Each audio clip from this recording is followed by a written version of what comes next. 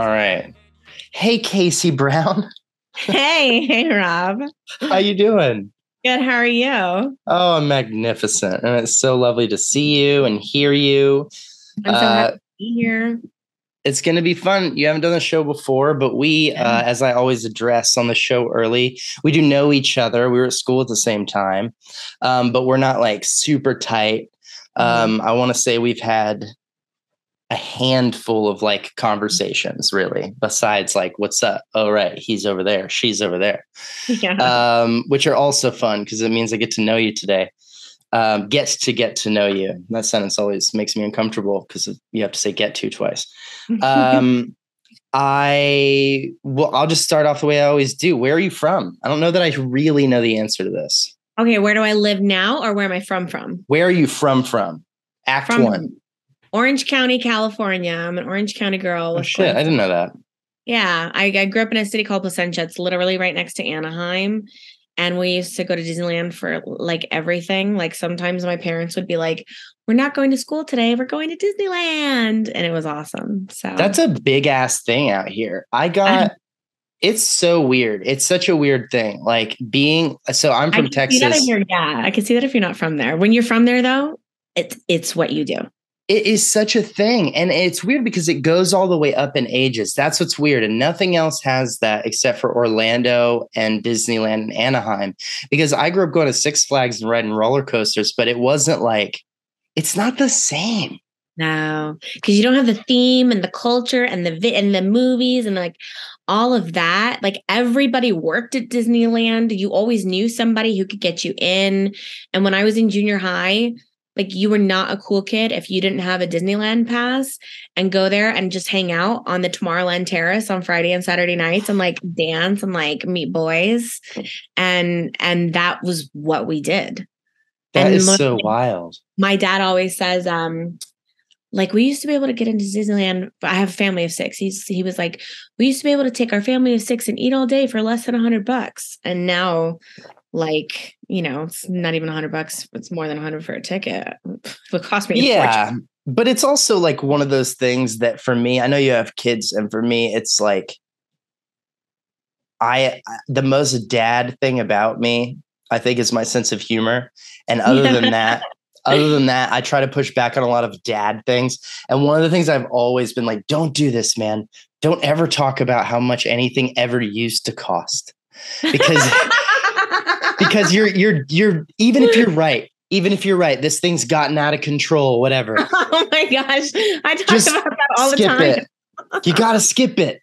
Because it's like, first of all, everything is going to go up forever. So like, yeah, of course, mom, it was cheaper earlier. But what you're trying to say to them is comparatively, it felt like a smaller part of our budget to do this thing. That's what mom and dad are trying to say when they get to that. Like, I can't believe it was. It's like, well, of course it was less before. But no, it felt easier to do. Yeah. And that's the real difference. And I feel like you're absolutely right about stuff like that, where especially theme parks, family trips, all that kind of stuff is so much more expensive. And it doesn't feel like something you can just like make sure you get in every break or every summer. Or even like just a babysitter. Like my husband and I, we do not go to dates because we can't afford it. I'm down here and doing the show. And so we need childcare. Down here is North Carolina. I'm in North Carolina right now doing a show at Rhino Leap. And I have to pay for babysitters back up in Boston, which is where we currently live. And I'm paying $125 for one Friday evening's worth of babysitting.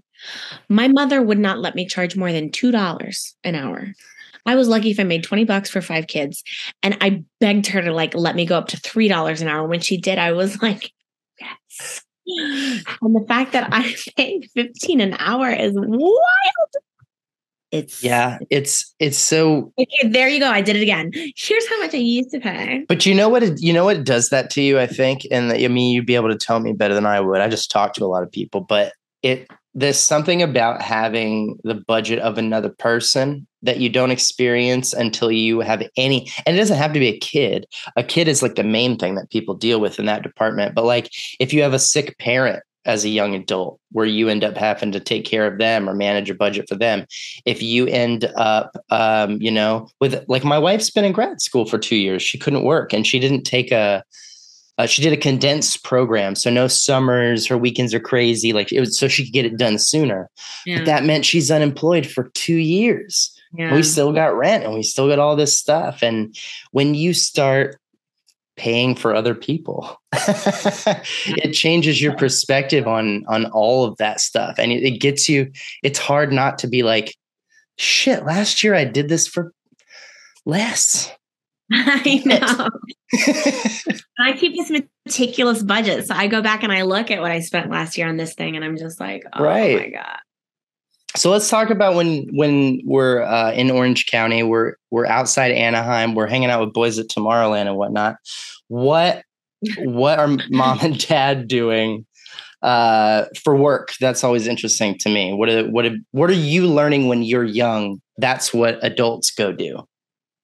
My mom was a hardworking stay-at-home mom and literally supported us in everything. When I got older, I'm the second youngest. So when my little sister was older, then my mom went to work at a bookstore and she really hasn't stopped working since. She's a super hard worker. My dad is a criminal defense attorney. Okay. He has a practice in Norwalk, which is like South LA County. And so that's what he did. I mean, when I was little, he was a life insurance salesman. And I remember going with him to work because he had this like collection of kaleidoscopes that I was just like look at all the time and just be like for hours. Well, I don't know why I was there so often. Come to think about it, but it was something for you to dig into. Yeah. And then when I was like 8 or 9, he went to law school and then he became a DA and then a criminal defense attorney with his own practice. So he's mostly retired now, but he does still practice and he mostly defends gang members. And that's pretty much how he's made his living. And you end up somehow on the East Coast. Do you move it all from Orange County or is that all the way up to School of the Arts? Because you also didn't go to School of the Arts like right out of high school.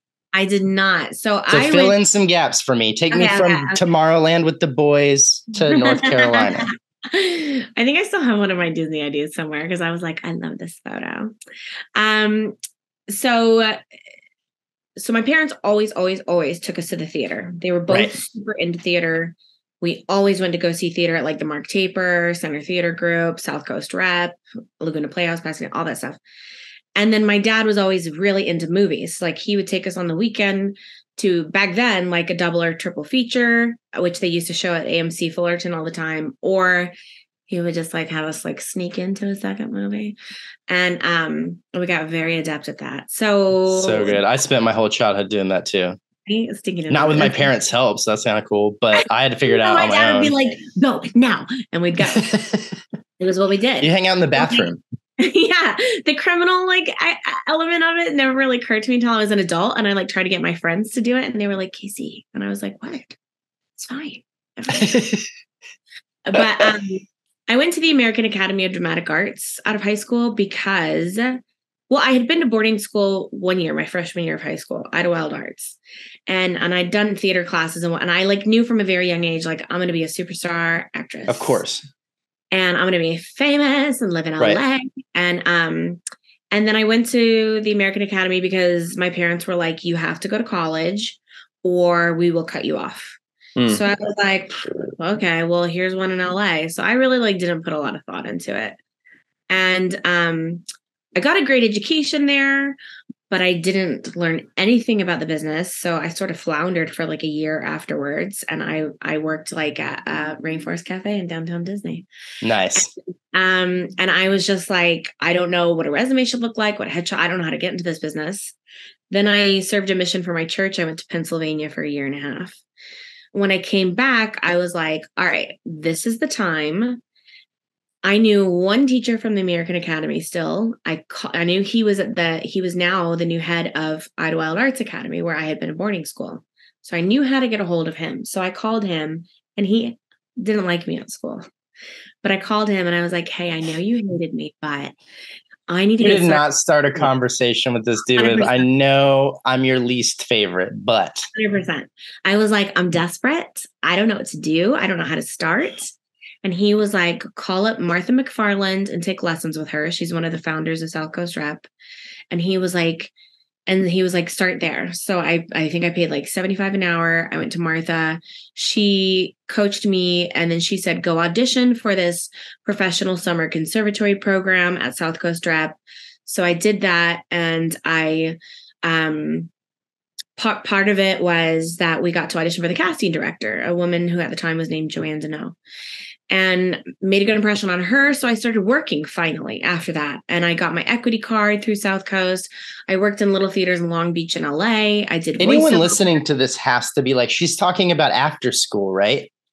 Yeah. You know what I mean? Like, this story sounds very much like a story you'd hear of, like, man, I got this acting coach right out of LA, like everything that you just explained. And yet we're somehow still before your drama training at School of the Arts. Oh, yeah. Go ahead. I just wanted that to hit my ear. And I was like, I've heard this story close, but it's in the wrong spot.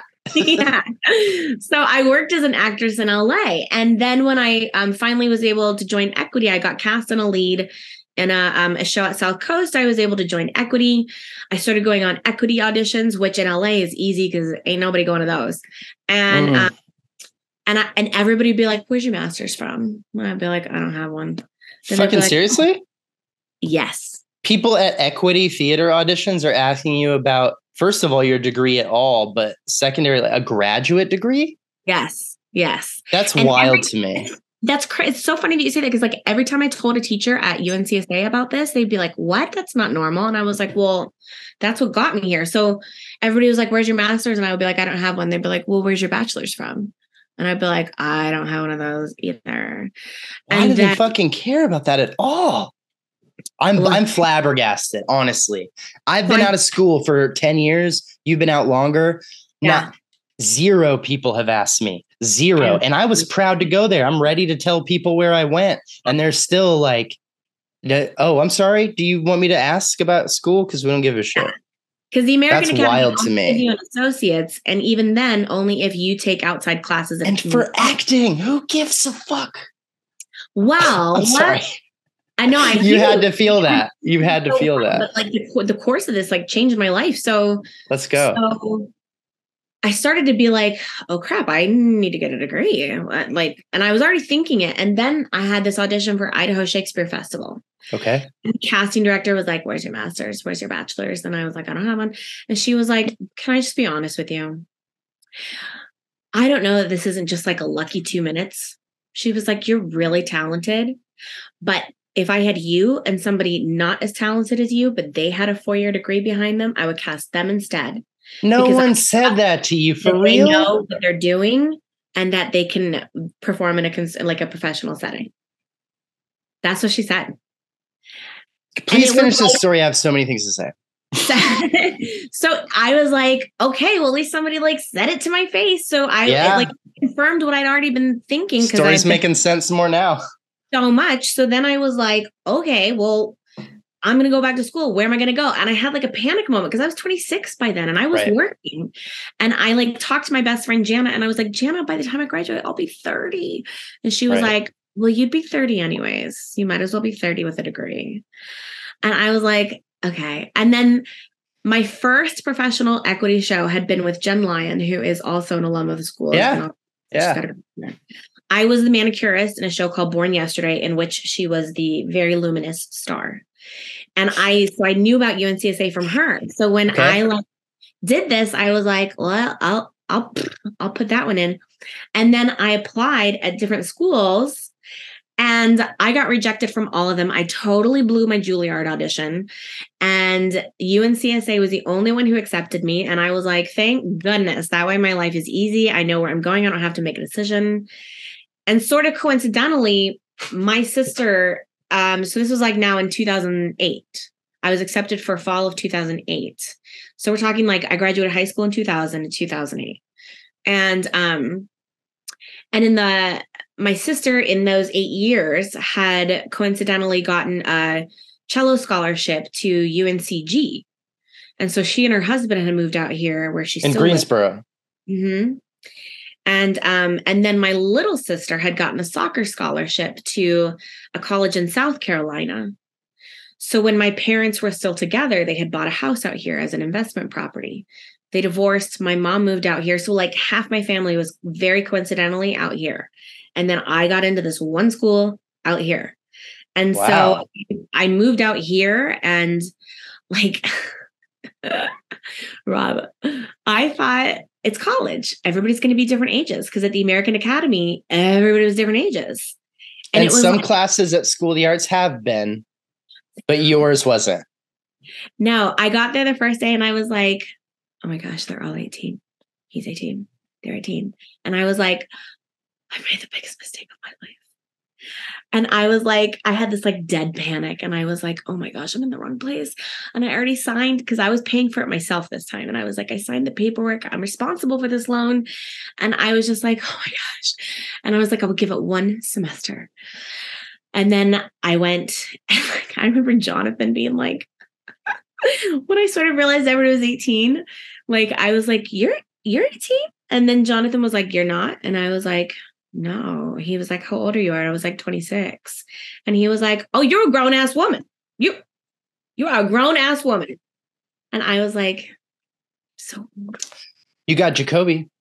Yeah, I know, but he was in the year above me. And Aaron ended up he was older. So there was Aaron, but we weren't tight in school, although we are tight now. Right.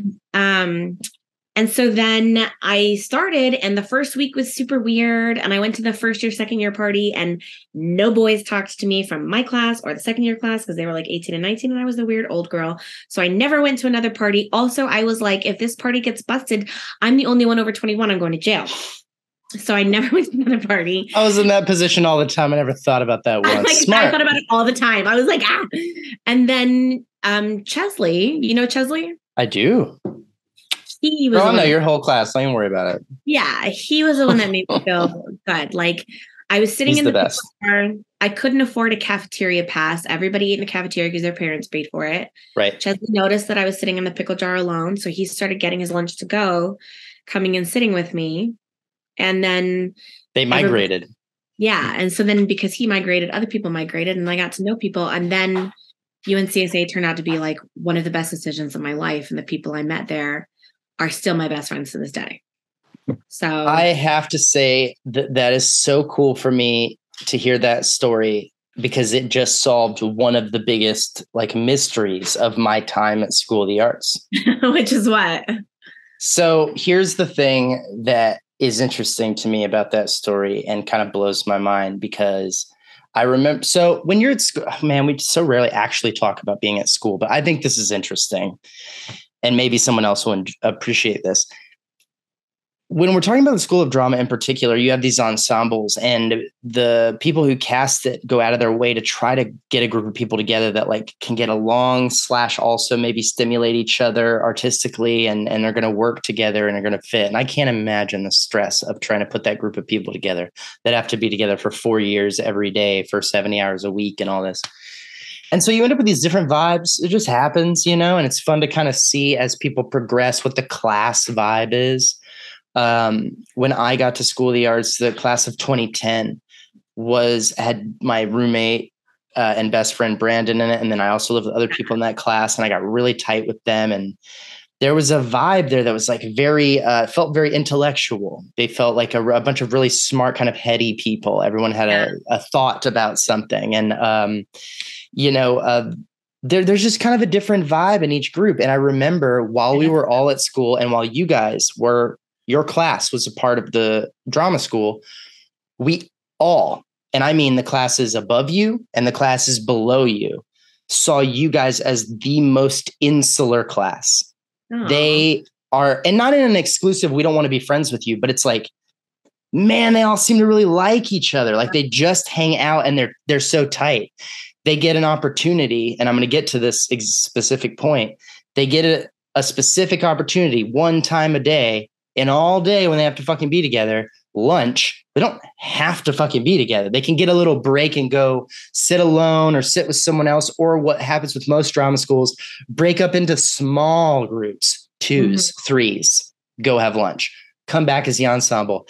And yet every day at lunch, there's like 8 or 10 or 12 of you fuckers sitting together in the pickle jar in all black and like this drama club meeting. And we're all like, I mean, we're a drama ensemble. We love our classmates or whatever. What the fuck? Are you guys in love with each other? Like, take a break. And it's funny because you don't see it also that happens with first years in the CAF because it's first year. They're all still trying to hold each other tight because they're scared about where they're at. But you guys are like seniors and you're in the fucking pickle jar at lunch, all sitting together, all still like it's still first year. And I never knew why it was in the pickle jar. I was like, of all places, now I have no problem with it, but I'm like, they're not in the CAF. They're not in the drama lounge. They're the only group of like more than 5 or 6 drama students that are ever all in the pickle jar at the same time. And we could never figure out why that happened that way. And Kacie, it's fucking you. You're the whole reason that whole thing. And we all talked about your asses for 4 years. That's so funny. And you did it. You and Chesley did that. That's so funny. Yeah. Mystery solved. Was the funnest time of the day. We would just laugh and then like go back to class. And we all like lunch too, but not in a group of fucking a dozen. And then we would like race to, remember when the elevator used to be yellow? And like, I don't know about you, but we called it the Yellowvator.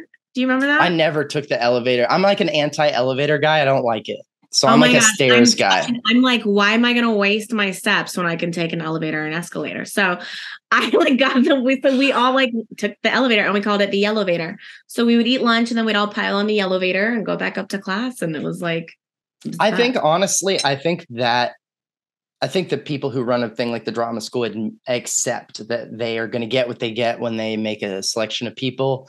But I think shit like that is what they're kind of deep down really hoping happens with you guys. They want you to kind of go through life together and do it. And honestly, that's got to be hard because I think about my own class that I actually graduated with, and I never clicked with them like I did with the 2010 group. And they had a vibe, but that vibe was like also really concentrated in maybe like 8 or 9 people who really seemed to get each other. And then the rest of us were all in groups of 2s and 3s.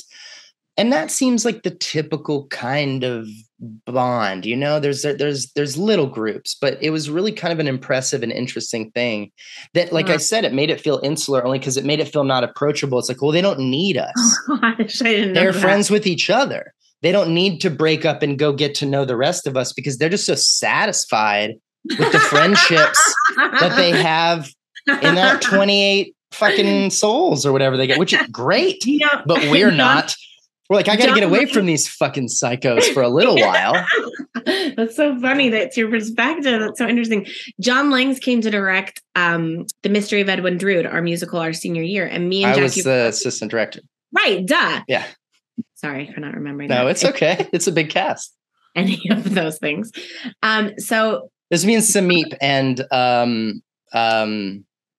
now see. There were 3 of us, and I can't remember the third person. I see, and I didn't remember that Sameep's on it. He's one of my best friends. So there you go.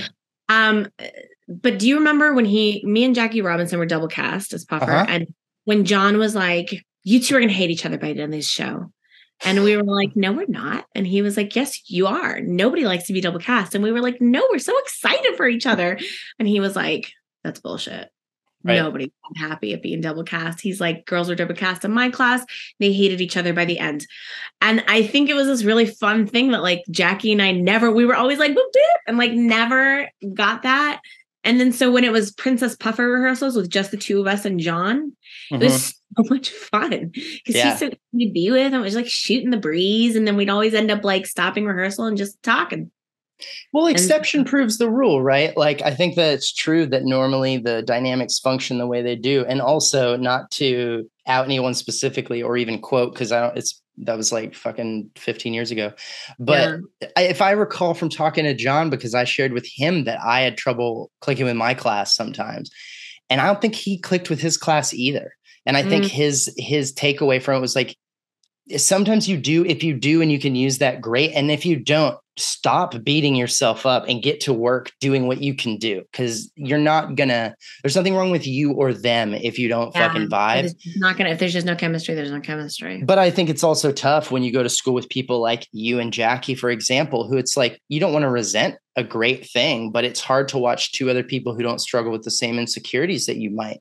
And they're able to help each other and support each other and both take a supportive role in doing that. But it's also like, yeah, you guys are like family, but also I think it would be weird for you and Jackie in particular, as we talk about people, to be competitive about, like, first of all, if you guys ever get the same part like that one, it's because we're trying two totally different things with this part. Mm-hmm. The chance of you guys being in the same audition casting call room in your careers is slim. You're such different types and vibes.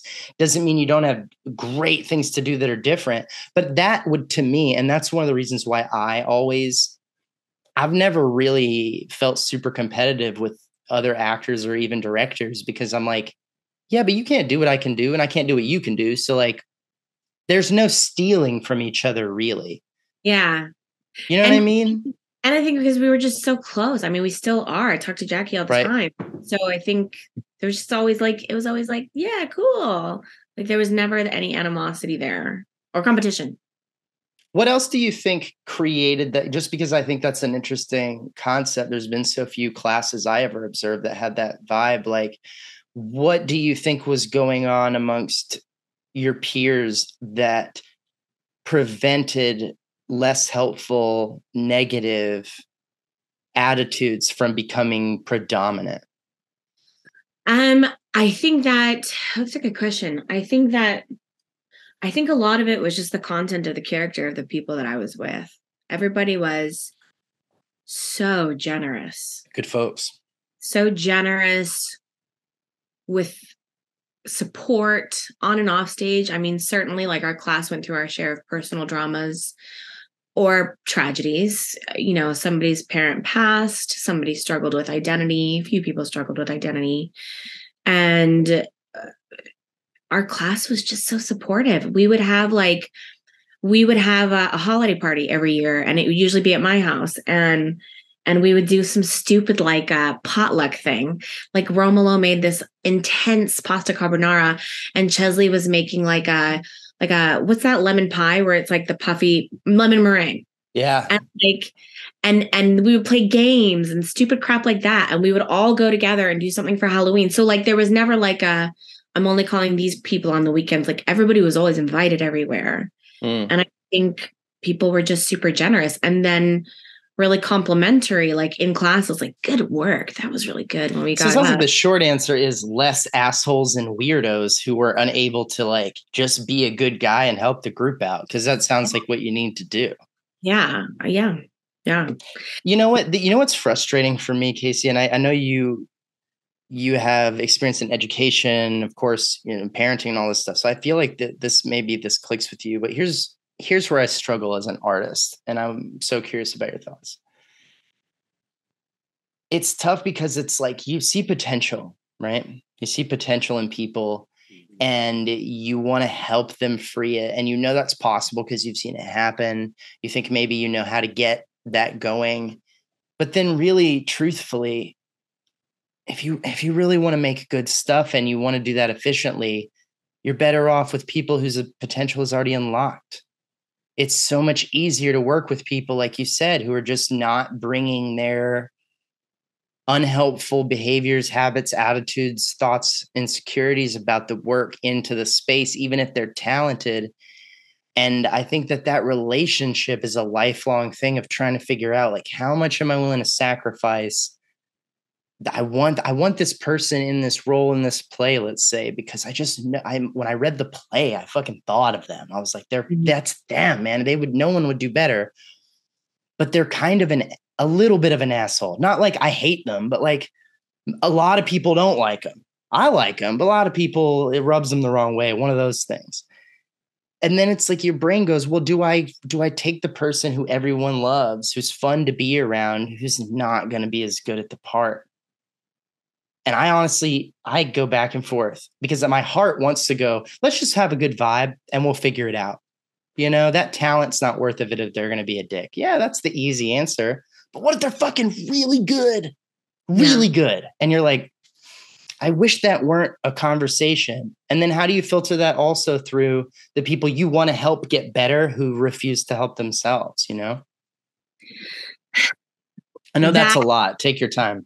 That's a lot. Okay. So what's the specific question there? I think the first thing is, how do you feel about when you're trying to help people that you think have that potential, but they seem resistant to the growth that needs to happen? Because you have such a direct observation, specifically with your class at school, of how it can be the soil can get so fertile when you're all in it together in the ways that you just described. So how do you try to pass that on to other people when you see them behaving in a way that doesn't help? Other people, like people in my class when I was there, or other people like in my work in your now? Life afterwards? Okay. I think some of that is the desire to work, right? So there's certainly people in my class who did not have as strong a desire to work as other people.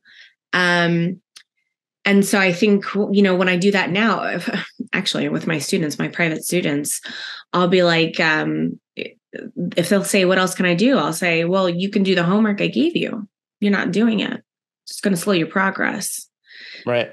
But they'll be like, well, I want to get to this goal faster. I'm like, then do what I'm asking you to do the extra. Right. So that's something I've definitely encountered. And that's tough love.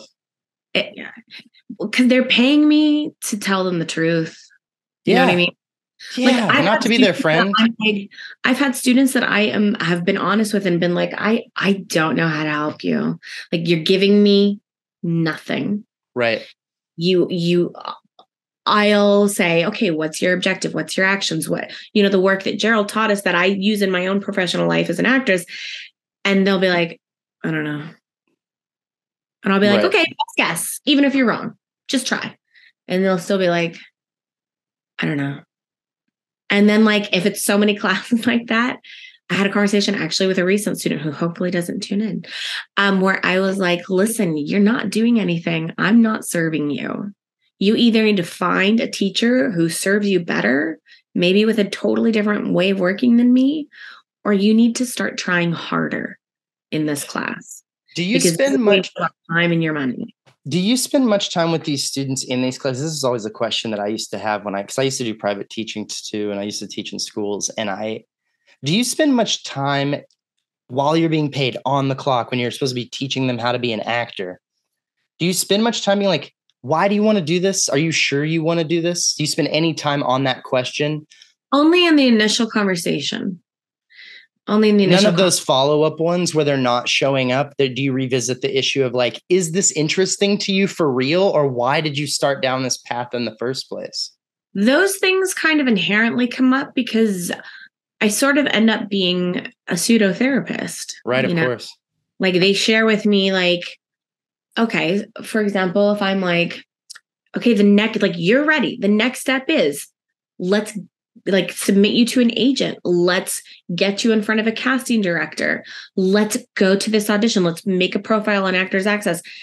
And they'll be like, I don't know. I feel like I suck, or I don't think I'm ready. Or I had one person who had a specific experience with racism. And so she was really hesitant to move into some of the areas I just mentioned. And so then or one who is, it's so interesting, Rob. Like, I had this one student out in LA. She had every opportunity. She was young, beautiful. Her father was very well connected. She had major meetings, major things, got an agent like that, which is not the norm for everybody, was working, auditioning constantly. What happened? All she could see was her failure. All she could see was the fact that she wasn't booking. And then it made her question her whole life choices in general. And then she talked to me about it because she would just kind of be like, yeah. When I would suggest things, she wouldn't take it in. And then I'd be like, well, what's your hesitation? So it kind of came up in conversation. And she was like, well, I'm from this background where my parents expect me to excel on the level of like a lawyer or a doctor. They look down at actors. So it was like a lot of like her own mental struggles with Of course. her family background, blah, blah, but yeah, just whatever. Fear. Yeah. And so even though she had like every opportunity in the world and like was in the exactly right place, Did she quit? Yeah. She couldn't see the forest through the trees. And honestly, I got worried for her, like really worried for her. And then she eventually came back around and she texted me and she was like, I booked something. And I was like, great. And we sort of texted back and forth a little bit, but that was the last time I talked to her was probably a month or two ago. And I sort of checked in that like interim time when she like gave up for a little while. And I was like, you okay? Because I care about the students that I teach. And of course, I'm not there to like just take your money and like have you say I don't know the whole time. That's not fun for me, and it feels dishonest. So you seem like a very ethical person, and I've always thought that about you from what little I know. I have to say that's something that I think about more and more. And like I said, my wife is a therapist, and her program that she just finished is they talk about ethics a lot. It's a huge part of it. They have ethical obligations in their field. There are things that they have to, get licensed and like doctors and lawyers and tell the state, look, I'm going to be ethical, Yeah. And I think that's it can be almost a dangerous thing to introduce to art, because you start to get into notions of things that are not helpful in art, like political correctness and censorship and limiting ideas. But ethics, treating people ethically, is something that I do feel like is often missing from the conversation when it comes to artistic education. And what I mean by that is,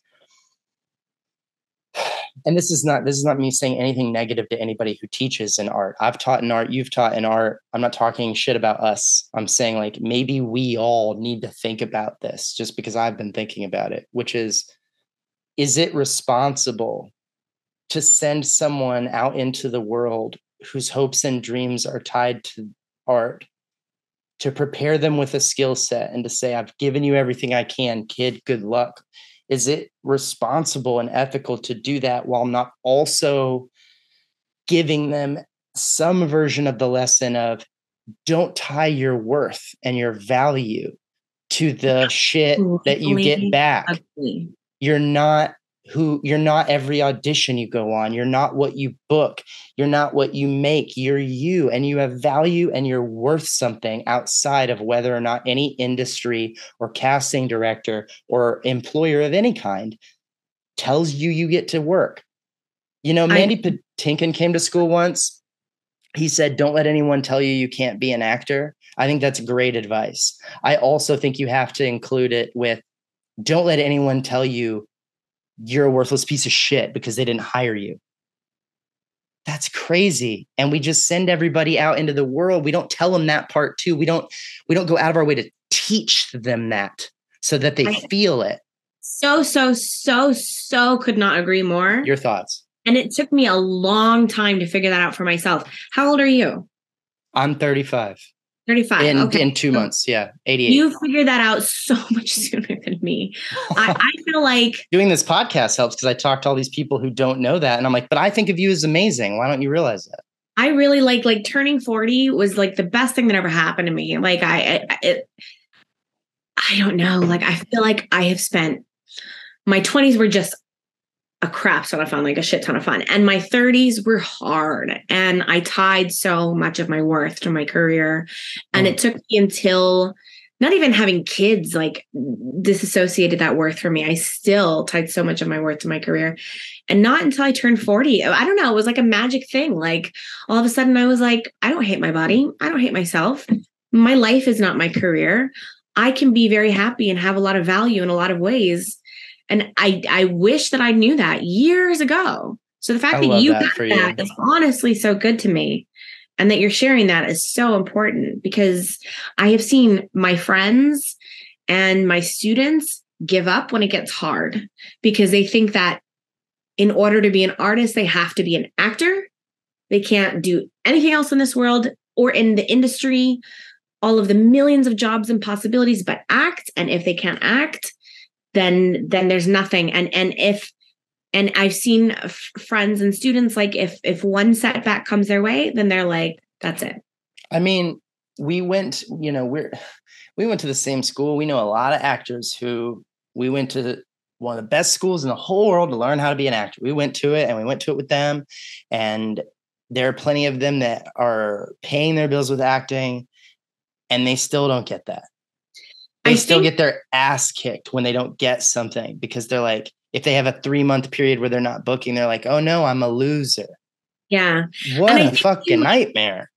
I think not really understanding, like our school sent us out to like to do this thing and to make this difference. And they sort of said, like, I sort of remember hearing, like, it'll be hard. It'll be hard. But I think we really need to talk about, like, it'll be hard. It's going to be really, really emotionally difficult on you to do this. I knew it would be that way because I had been in the world before working. So for me, I knew what to expect when I graduated. And that is going to happen to you. This is the important thing too. That is going to happen to you whether or not you win or lose the game you think you're playing, which first of all, you're way to fuck off based on that. So put that to the side. But let's just take it for granted that you at 22, you know the thing you're about to do and you have an idea of what winning in that looks like and losing looks like. I promise you that whether you win or lose, whether you are on fucking ABC in the fall or you're fucking slinging dervs in the fall, regardless of that, it will be emotionally hard on you. The success is not going to take away the struggle. It's just different struggles. Well, like this student who had everything, like it was, I would have killed to be in her situation at her age. Yeah. And we know people in our, and I'm not alluding to exactly specific people, though I'm sure people will think of people in their mind, but I'm not saying names on purpose.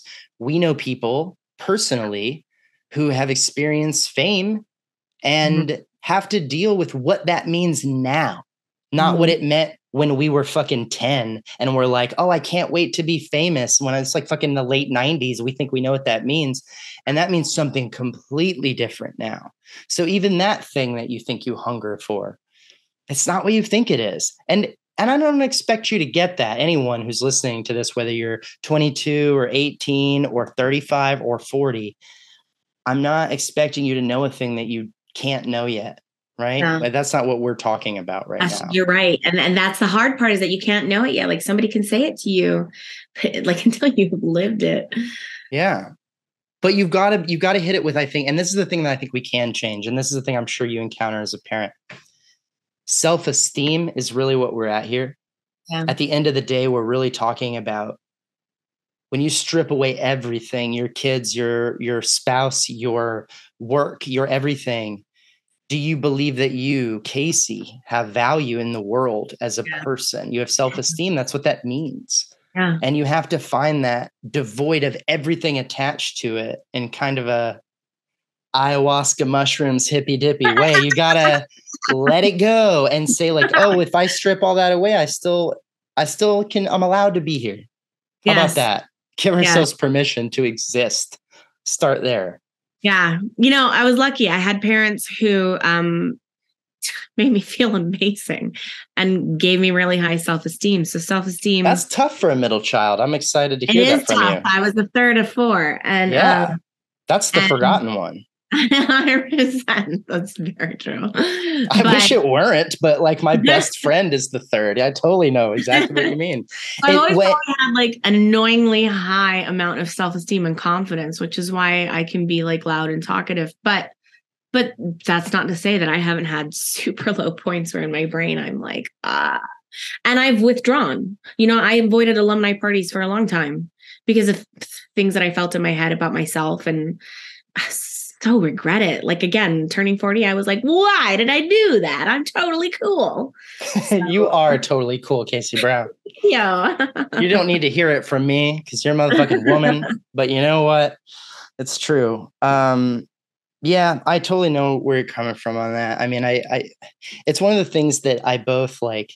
I don't get tired of hearing, but I do hear so often on this podcast that I really love to hear, which is like, I'm not dealing with that shit anymore. I'm not dealing with assigning my worth to that. And you hear it from everybody. You hear it from people who have made acting their 100% thing. You hear it from people who have become parents 100% of their time. People who have totally switched to other careers and are making cabinets or whatever the fuck. Like Yeah. people are There's a finding that lot of it. release.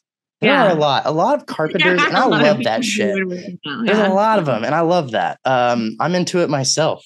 I told my wife, I was like, my whole 50s might just be carpentry. You got to get ready for that. I might just throw up all these dick jokes, and once they pay the bills.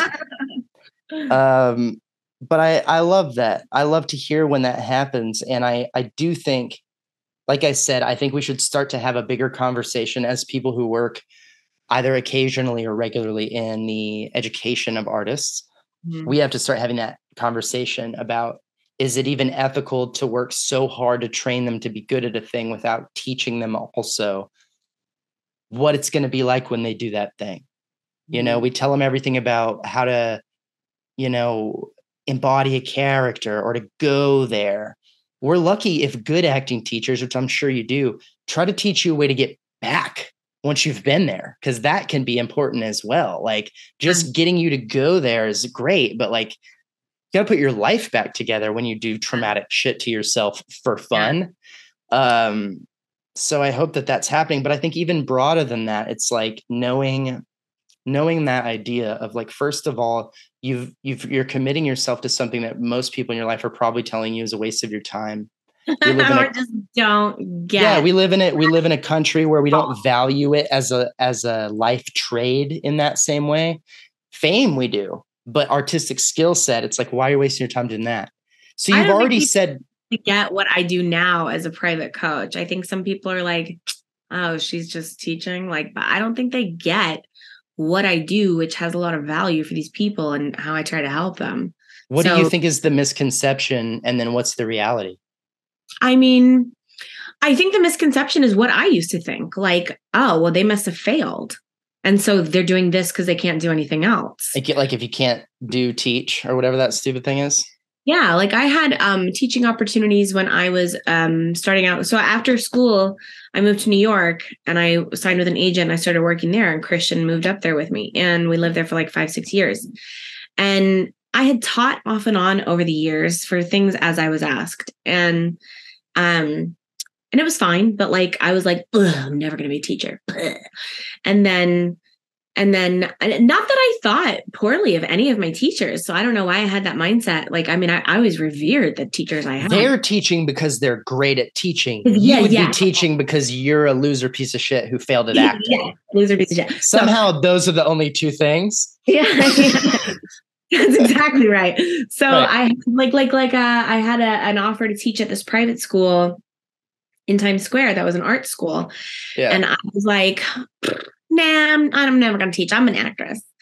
And I like kicked myself. I mean, it turned out fine, but like at a certain point I was like, I want more stability because I graduated at 30. So like I know you are so anti-kids, but like that need for kids hit me hard and fast.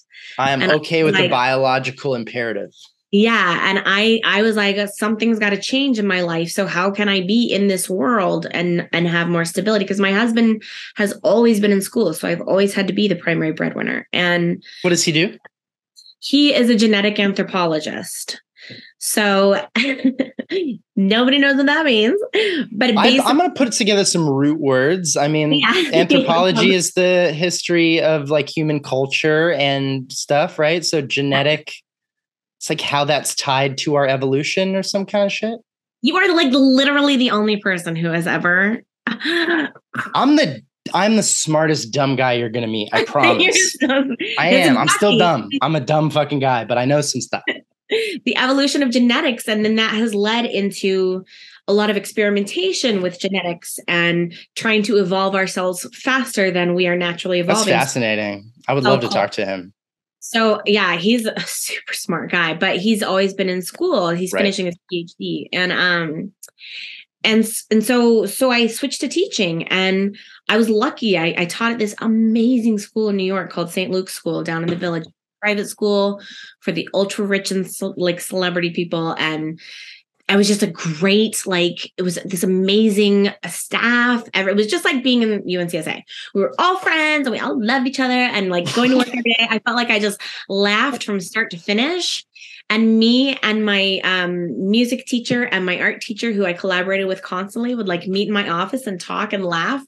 And you then have this like Kelly Ripa character that you do when you talk about your friends. You're like, oh, well, you're like, you're on the Today Show. And like the fifth graders down the hall would be like, we can hear you laughing again today during math. I'm sorry. That's fun. And then I moved to Boston for my husband's PhD, and I hated every job I had. Oh. It sucked the life out of me. I went from private school to public school, not just public school, low income public school, because it paid the most, because the pay gap was $20,000 between what I was making in New York and Boston at all the offers. It was so much lower, and my family was expanding and the cost of living was not less. So I took the job that made the most, which was these low income public schools, which were like eye-opening. I mean, I went from this cushy private school job to this job where like, 8-year-olds are screaming bitch at me and like jumping up on the table and like threatening to punch me. And it was the Wild West. Yep. And I was really unhappy. So I started like evolving into like, I cannot do this forever. The pandemic came, Zoom was invented. I don't know, maybe we just knew about it.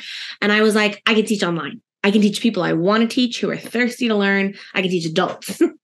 And so I started teaching, and so then I was able to leave teaching full-time last June. I do this now. So what this is I see now, I'm giving a long answer long. I'm okay with that.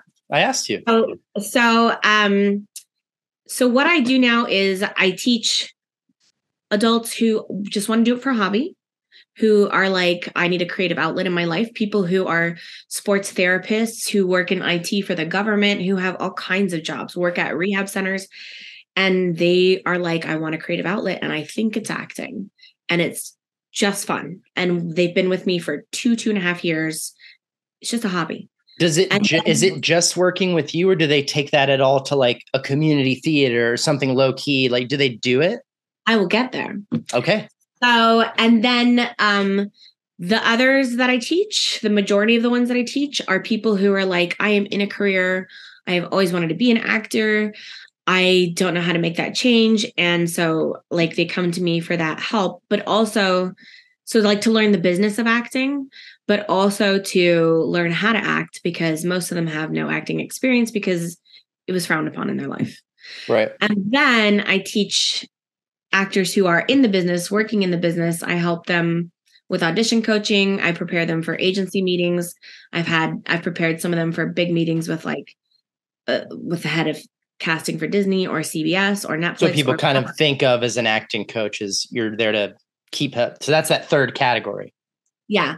And so I keep them all moving, and like, I try to goal set with them, especially the ones who I know are in the business. I'm like, all right, so what's the next step to move you forward then? And like, how do we take those little steps to get there? I mean, I don't do like a big, there's no program. And I'm just like, right. Yeah, I understand.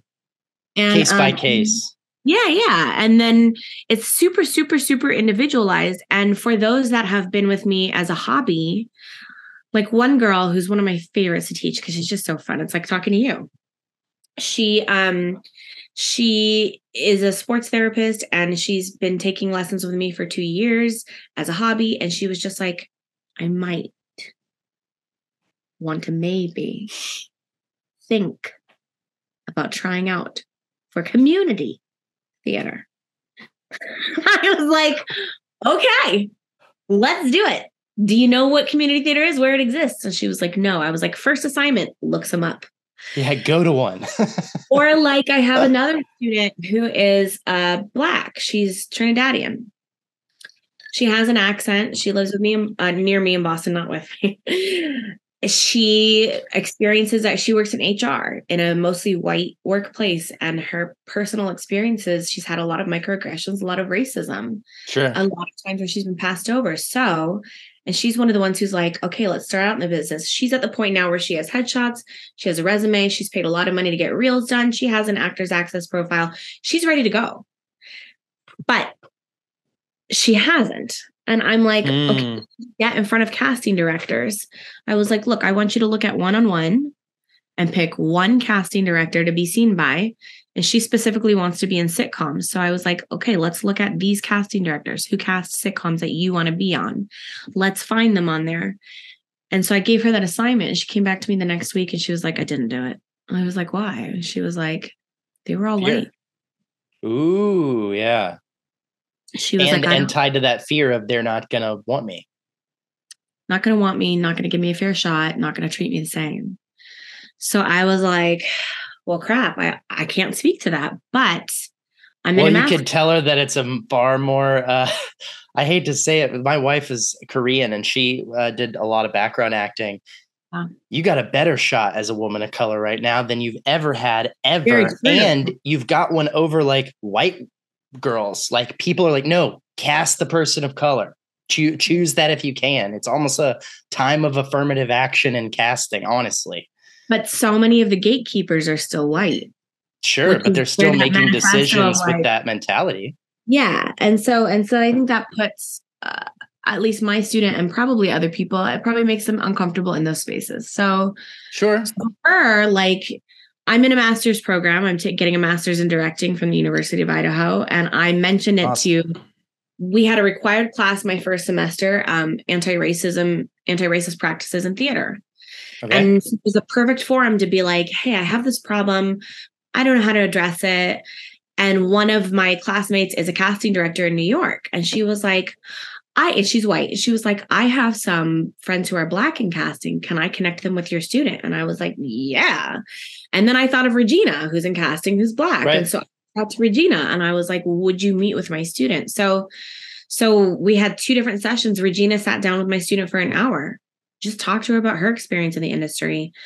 And then this other casting director named Kendra Lucas was so nice, also sat down with my student and talked to her about her experiences, and it made my student feel so much better. So there's a lot of like personalization for me with what I do. And there's like, I care about these people. I like think about them in between our sessions, and I make meticulous lesson plans for them. And I'm trying to like move them forward, because when they win, I win, and it's fun for me. Like I love teaching them. And one of them went from a hobby to, she started taking an improv class, and then she was like, I'm auditioning for this play, and she got the lead in the play, and the play was absolute garbage, and she knew it, but she was so excited to be in it. And I went and saw her in it, and she was so good. And the play was, iffy, but she was so good. Well, what I told you, our friend who's coming to town, and I told some of my students, like, go take this class with her, because this is a great opportunity for you. So like when I see things on Instagram, when I see like this course for actors, and I tell them all, like, go take a scene study class. I'm not the only thing. What I do has value, but other things have value too. And you need a scene study class. You need to be with other actors. You need to be in a group. And right. It's not like church. You're allowed to have more than one pastor. Yeah. You can go from church to church picking up lessons. Yeah. So that's what I do. Like, it's really quite personalized, and I love that. Talk to me about their fears and about their life and about their setbacks and about it's interesting. It's almost life coach via acting. Oh, completely. You can take that. That's yours. I'm not doing it. Thank you so much. It's all yours. I'll put it on my website. You got it. Giving away the free shit. No, that's so cool. And I love to also, I think one of the things that we picked up at, not everybody maybe, but we picked up at school, and a lot of people pick up at School of the Arts across all the schools, is that vocabulary that you're very excited to share with everybody. You're like, oh, I know that thing you're trying to figure out how to articulate, and then therefore figure out how to do. I know what it's called. Sometimes it's just that simple. Because people are like, I'm like, right, you're trying to figure out what you want. And they're like, yes. And you're like, yeah, you like get so excited about that moment when you're like, yeah, there's like, a whole vocabulary. Yeah, exactly.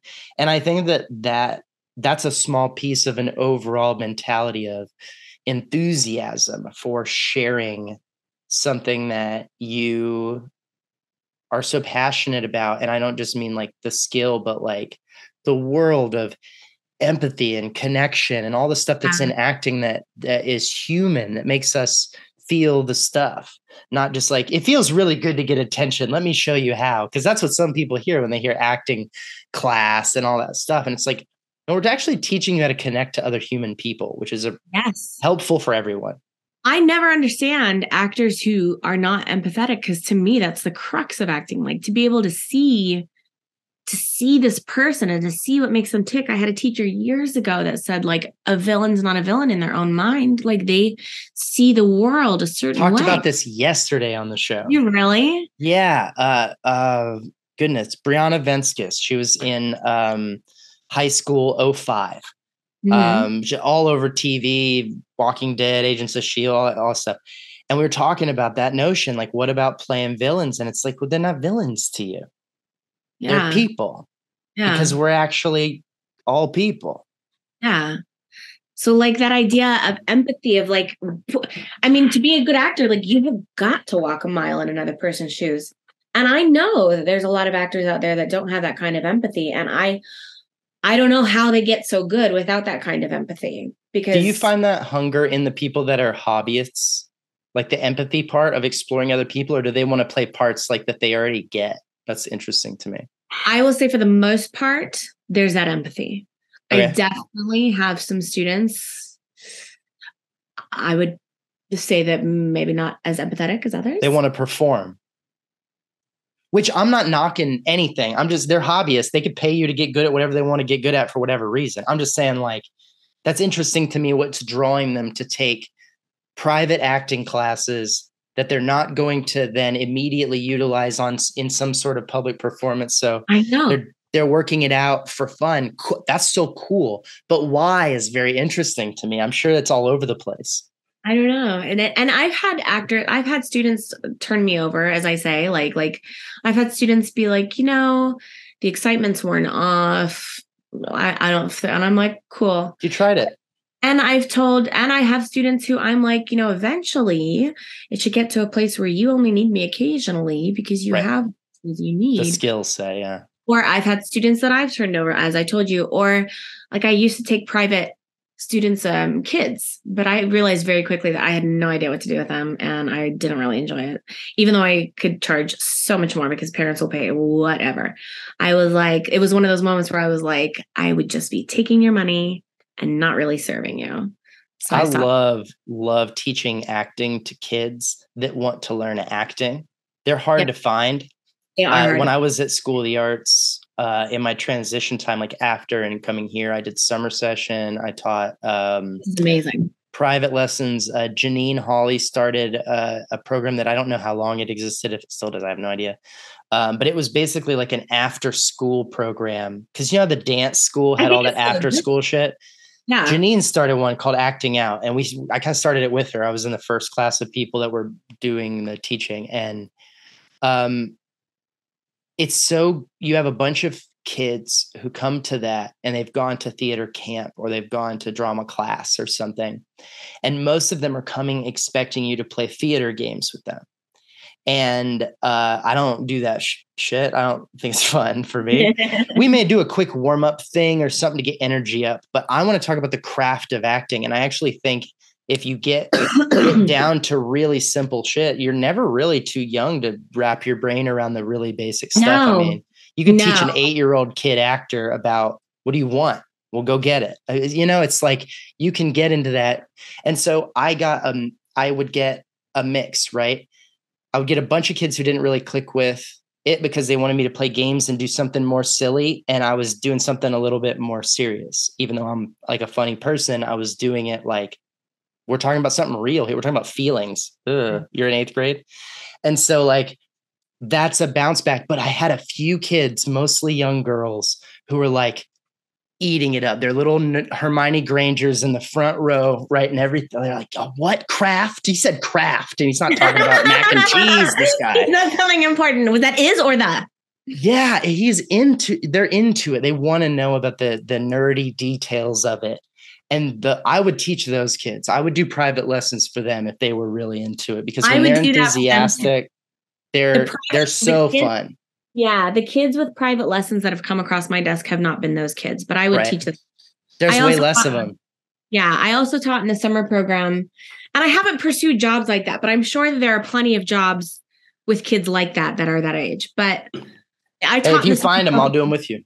Yeah, I taught in the summer program as well, and I found those kids like thirsty to learn and talented, and so I basically taught them like adults. Like, I remember this one boy was doing something from fences, and I was like, he's angrier. I was like, hit the floor, hit the wall. I was like, you got to get it out, and then you got to come at your dad, and it's got to be like this primal thing that everybody has in us. And he went there. He was great. And like all those kids, like it was so fun to teach it, because I was like, okay, yes, this is the caliber of children that I'm interested in. But I mean, I still remember my very first acting classes, which were also at South Coast Rep when I was 13, maybe. And what that teacher taught still stays with me. And it's still how I teach to this day. So I'm like, if there's one thing I'm confident about, it's my acting. So I was amazing at 13. So I was one of those kids, and she was amazing. And she taught me things that I was like, oh, like it was so that I kept. And I never heard anybody really talk like that at the American Academy or UNCSA. And so I was glad I had those classes when I was 13. I think that another thing that's different between adults, and that's why I asked, I'm very interested in these like hobbyist people, like why they come to you. I think that'll always be interesting to me. And I think one of the things that's different between adults and kids that I've found that seek it out is kids who go to theater a lot of times are just looking for attention. A lot of times they're just looking to hang out and do something fun and silly that they don't have to worry too much about, because they have too many other classes that are like, they have to get a good grade. There's all sorts of reasons, but sometimes you get those kids who really do go to theater because they're like, I think there's something to learn about people here. Like they're there because they're like, why are we doing this? Why are people interacting with each other this way? And you read this play about this family that kind of seems like my family. Like they're interested in that part of the art. And a lot of times those are the kids who grew up going to plays or watching movies with their family, or, getting those adult stories before they're able to really process them. And those kids will eat up a summer program, eat up an acting class. And it's great too, because that's your opportunity to get that self-esteem in there. And you can teach them like you have value outside of this thing you're attracted to. Yeah. I went to a summer program for Idlewild Arts 2 summers in a row before I went there for school. And they expected us to perform at the same level that I was expected to perform at UNCSA. So, I mean, there was discipline, there was structure. And like, I got sick one time, and I had a strep and a horrible fever, and I fell asleep in my acting class. Now, they didn't treat us appropriately, because like the director got in my face and screamed at me, "Are you fucking asleep in my class? Get out of here!" And I was 13, and I was like, oh. and I couldn't tell. I mean, I had shown up, but knowing I was sick because I was so afraid to miss the class. So like there were things that weren't appropriate about that. But it's that ethical shit we don't talk about. That's what I'm saying. We got to get that involved. That's part of it too. But tell you the Elia Kazan story without saying, maybe don't dump your actress the night before the fucking show and do shit like that. Like, it's not okay. Yeah. But like they taught us as if we were adults in a conservatory setting. So yeah, it's interesting why people do all that stuff. I didn't know that you had taught. Yeah. Makes sense. Because I know that you were a great director at school. I did 3 semesters in High Point at a private school for kids with learning disabilities, and ran a drama program there. They didn't have one before. Oh, I bet they didn't. So kind of made it up. It's fun. We did Seussical, we did Ashley Jensen's lip sync project that I stole, and did our own version of that. I'm also obsessed with lip sync. I did lip sync in middle school as like one of my earliest artistic things, like performances. And we even went to like competitions for it and did public lip sync performances for school. That's so cool. I'm like a lip sync purist too. I'm going to say this as many times as necessary, because I know we both have friends in the drag community, and I love the drag community. But let me tell you, I tried to help out some drag queens in Austin to do a drag show at our comedy club I was running. And I'm going to get a little defensive here. So anyone listening, I'm sorry. I stand hard on this. You don't get to make any noise when you're lip syncing. You can't just turn the music up all the way and sing off key and lip sync. You're not allowed to make any noise. It's like pantomiming with like a chicken wire frame. Like you're cheating the game. And apparently it is all across the drag world.